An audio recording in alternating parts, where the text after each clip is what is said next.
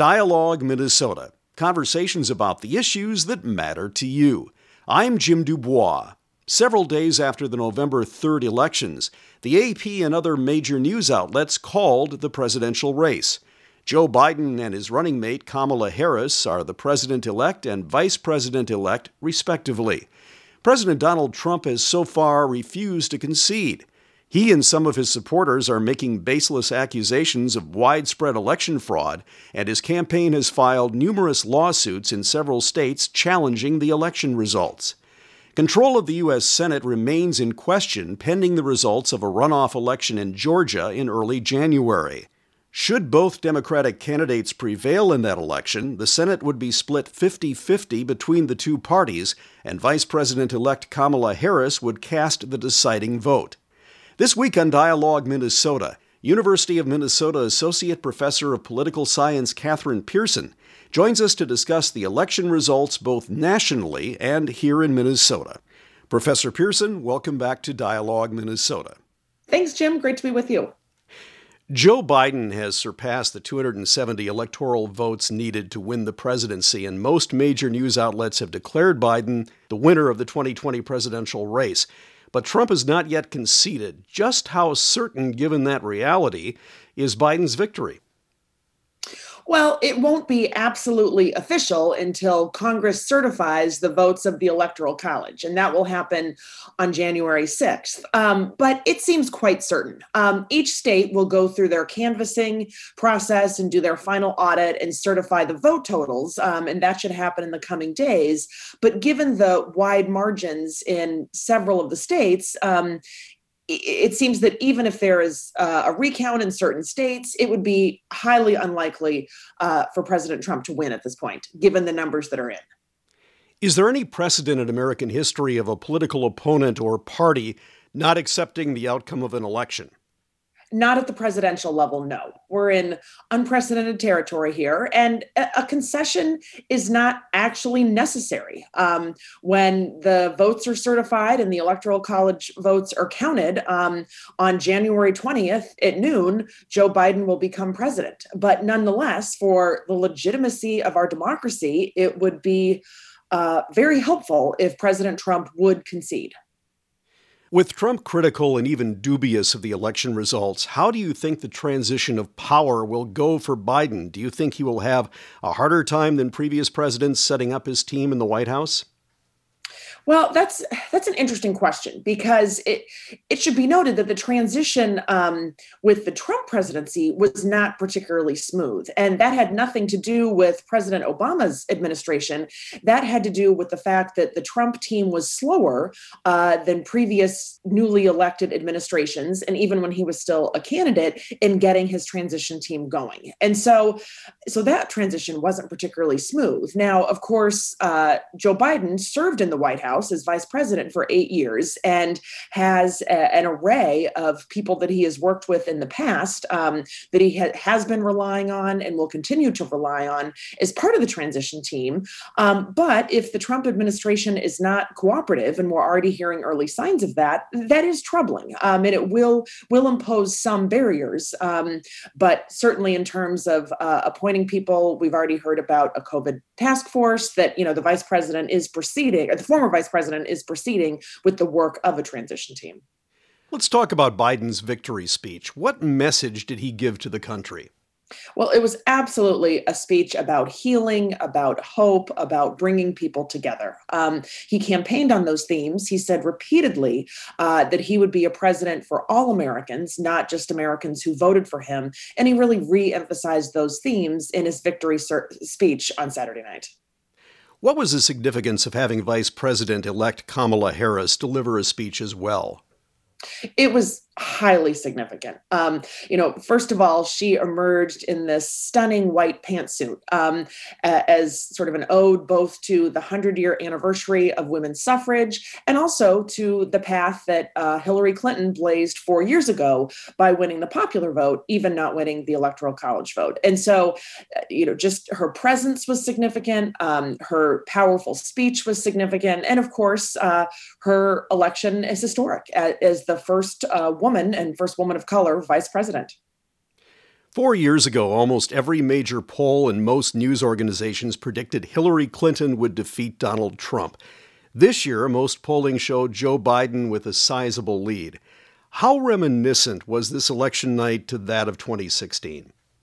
Well, in some ways, there were familiar patterns. It is important to note that while the polling was off, and it was off systematically in one direction of under recognizing support for President Trump and other Republican candidates, it was off. It was probably, when all the votes are tallied, sort of less off than we think it was on election night. But certainly on election night, as those Florida results came in, and it was clear that the polls were off, and they were particularly off in the Miami-Dade area, with the polls underestimating support for Trump overall, and in particular with Latinx men, that the polls were off. And it was hard 4 years ago for pollsters to reach enough Trump supporters, and then they didn't use statistical adjustments enough in their polls to fully account for the popularity of President Trump among whites, particularly white men without college degrees. And in 2016, education was a bigger factor in predicting vote choice than it had been in previous elections. And those with college degrees are more likely to respond to polls. And so there were all sorts of problems with the polls 4 years ago that led to a lack of an understanding in key states of support for President Trump. Actually, 4 years ago, support for Hillary Clinton was measured pretty well by the polls. It was the underestimate of support for President Trump. And that's what we saw to a lesser degree, but we still saw in 2020 an underestimate of support for President Trump and for Republican candidates more generally. There were many House and Senate races where Republicans won or won by bigger margins than the polls anticipated. Most of the pollsters seemed to be fairly confident that they had corrected the deficiencies of 2016, and this time they were going to get it right.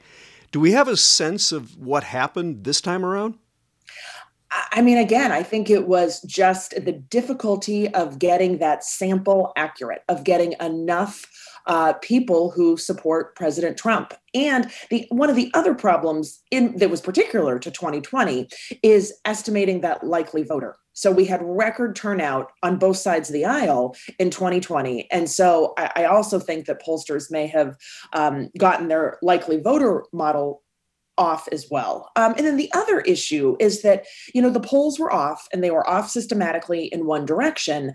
But the other problem is that these prediction experts use these aggregated polls to predict an outcome. And so if we think about Nate Silver and Nate Cohn from the 538 and New York Times, respectively, a lot of people are going to those sites to say, Biden has a 70-something% chance of winning, when really people should just look at the polling averages and realize that, these polls have a margin of error. And so looking at the prediction, percentage chance of victory is just not helpful in understanding the dynamics of the election. Is there any reason why it seems particularly challenging to poll Trump supporters? I think because Trump supporters are less likely to respond to polls. And pollsters thought that they had it right in terms of what's called weighting their sample to sort of overcount those who do respond to polls. But they didn't. They didn't this year. They didn't 4 years ago. And so because Trump supporters are less likely to respond to polls, pollsters did not have enough of them in their sample. And to the extent that they didn't weight it appropriately. Democrats had hoped to gain more seats in the U.S. House and take control of the Senate, and the polling looked good for both of those outcomes. Why was the polling off in these races as well? I think for similar reasons, that Republican voters were less likely to respond to polls and then less likely to be counted appropriately in polls. And it is something that, I'm not a pollster, but that pollsters will be trying to figure out once again, because one of the critiques of 2016 was that there were not enough polls, and that cannot be said of 2020. In fact, we're already hearing sort of people saying there were too many polls, so that led to overconfidence in the polling estimates. And, I just sort of shake my head. And really, I think polls are great for many reasons, but they are not good it's not a good use of them to predict election results. Do candidates want to use polls to, figure out what their campaign should do strategically? Yes, absolutely. But I think it would be a better use of sort of polling energy to direct the polls in terms of, what policies do voters favor? What do voters want from their democratically elected representatives? There are a lot of good uses for polling, but I think trying to predict election outcomes is not necessarily one of them. Does the media, and do many voters for that matter, put too much credence in poll watching and election forecasting? Yes. Well, poll watching is important. Again, for the reasons I just mentioned. Of course, the campaigns want to have information about how to target voters and how their messages are playing out and where their candidates are strong and where they're not, sort of demographically and in different regions. But in terms of, a good use of polling for the general public, again, it would be to have policymakers have a greater sense of the public's preferences and what people are thinking in their states and districts. In an age where many people seem to have lost trust in the media, does the emphasis on polling before the election, and especially if the polling results don't follow the outcome of the race, does that further erode the public's trust in the media? It does. And we are at a perilous point right now in terms of the division of Americans, in terms of people choosing media that reinforce their particular viewpoints. And then we have a president who calls the media fake news and talks about the polls a lot. And so I think, in pollsters' defense, the pollsters aren't telling us to, sort of take their polls as a prediction of an election outcome, but that's what people are doing. And so it becomes problematic.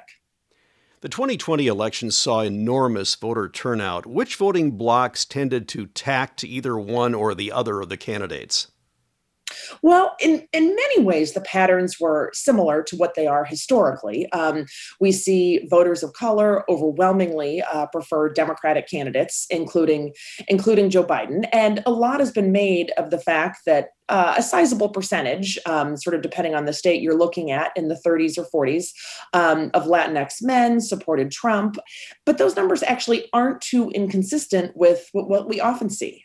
Hispanic Latinx voters, they're not a monolithic group, just as any other group is not a monolithic group. And so, but we do see patterns overall of voters of color being more likely to support Biden, especially Black voters. We see women more likely to support Biden than Trump. But once again, a majority of white women voted for Trump, where women of color are overwhelmingly supportive of Democratic candidates and Joe Biden. We see educational differences where those with college degrees are more likely to favor Biden than Trump, and then sort of more of a split among those without college degrees. So we see, this increasing trend that was very pronounced 4 years ago and pronounced again this year, where voters in urban areas prefer Democratic candidates and voters in rural, more sparsely populated areas prefer Republican candidates. As the demographics become more diverse in states like Arizona, Texas, Georgia, and Florida, Democrats have hoped to turn these traditionally red states blue. As of now, Biden holds leads in Arizona and Georgia, but lost in the other states. Why do Democrats tend to fall short in these states? Well, these states have long been very competitive. And once again, Latinx voters are not necessarily monolithic, even as majorities tend to prefer the Democratic candidates. And these are also states that saw vigorous campaigns by both candidates and both parties. And so, certainly demographics are one predictor of support, but economics as well, party identification. So there are a lot of dynamics at play. And even as voters on both sides were highly mobilized, these are just competitive states, and I think will remain so. In 2018, a historic number of women were elected to Congress, but those gains were primarily driven by Democrats. How did Republican women fare in this election? Republican women had a great night when it came to House candidates. Their numbers, I think, just about doubled, whereas the same was not true for Democratic women. That said, still, Democratic women massively outnumber Republican women in the House of Representatives. Some of these races aren't called, but in the last Congress, there were actually only 13 Republican women, and I think the number is likely to about double. And so huge gains, but still, a much smaller share, whereas Democratic women, number in the low 80s, depending on the results of some final races. In the coming weeks, months, and even years, we will learn much more about the demographic breakdowns of voters in this election. What data will you be most interested in seeing, and what trends do you think will emerge? Well, certainly the exit poll data are important. And as many scholars point out, they are not perfect. And the more closely you look at particular subgroups, the harder it is to generalize because the samples become slower. So a number of political scientists are doing survey research with big samples, including big samples of voters of color. And I'm thinking of a consortium of political science in the CCES surveys. So political science research will be coming out, but it's slower than the exit polls, but in the days and months to come. But the exit polls are certainly a good place to start. And they also provide for those over time comparisons, which are quite interesting. Let's look at the election in Minnesota. Biden won by a larger margin than Clinton did in 2016. Did Trump lose voters in Minnesota this year, or did Biden simply outperform Clinton? Trump did not lose voters. Biden gained many, many more voters. And those voters came from Hennepin and Ramsey counties. The increase, especially in Hennepin County, in voters for Biden over Clinton was just enormous. I mean, of course, Hennepin County went for Clinton 4 years ago, but just many more voters came to the polls from Hennepin County in this election than they did 4 years ago. And because Hennepin County is so densely populated, that made all the difference in the statewide races. Tina Smith won her Senate seat. It looks like she will head to a Senate once again controlled by Republicans, depending upon the outcome of the runoff vote in the Georgia Senate race in early January. If the Democratic candidates prevail in that race, that will then put the U.S. Senate at 50 Republican senators and 50 Democratic senators. Vice President-elect Kamala Harris then will cast the tie-breaking vote. What do you think Minnesota's two DFL senators will try to accomplish in Washington, given the uncertainty right now revolving around control of the Senate? Well, the two scenarios are quite different for Democrats. And I think that bolstering the Affordable Care Act is certainly on Democrats' agenda if they have that 51 to 50 majority in the Senate with Harris's tie-breaking vote, as would legislation dealing with climate change, as would a more robust economic recovery package in the midst of COVID. And so certainly the Democrats' agenda would be more aggressive, but it would, even with 50 Democratic votes in that tie-breaking vote, it still takes 60 votes to overcome a filibuster in the U.S. Senate. And so I think even with the prospects of unified party control of the House and the Senate in the White House, sort of Democrats may have thought that the prospects for some of the more ambitious legislation, such as a Green New Deal, I think, that would still require 60 senators. And so it would have been difficult. Now, there's an exception with some of the budget legislation because the budget reconciliation process only requires 51, but a lot of legislative efforts require 60 votes in the U.S. Senate. Were you at all surprised that the District 7 House seat, long held by Collin Peterson, will flip to the Republicans? I wasn't surprised because in general, in House and presidential races, there is less ticket splitting than there used to be. And that is a district that went for Trump by 30 points in both 2016 and 2020. And so that it takes a lot of ticket splitting, as did occur in 2016, to vote Republican at the presidential level and Democratic at the congressional level. So that's why it wasn't surprising. On the other hand, Peterson was the most influential member of the House of Representatives when it came to agriculture policy. He chaired the House Agriculture Committee, and he crafted or played a key role in crafting, numerous farm bills, which directly affect a lot of voters in the 7th District. And so for that reason, his loss is surprising and making national news. It's also the case, though, that in Michelle Fischbach, she was a challenger that had more experience, a greater capacity to raise funds, more endorsements, more name recognition than Peterson's previous challengers had. So she was a more formidable candidate than his previous challengers had been.